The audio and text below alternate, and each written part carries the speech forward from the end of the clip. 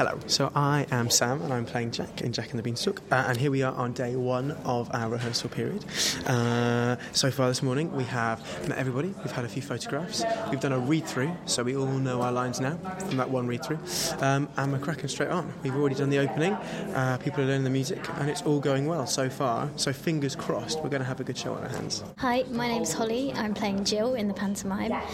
Today is our first day of rehearsals and it's just really, really exciting to be here.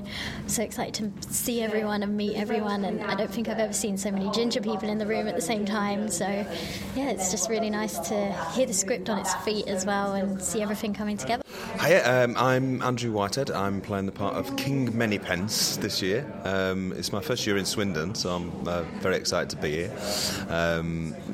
Heard great things about Swindon, so I'm looking forward to performing for you all and seeing the sights and getting to know Swindon as a place as well.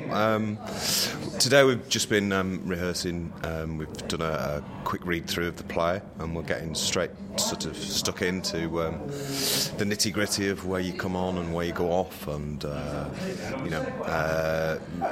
just basically piecing it all together because we've only got a very short time to put it on.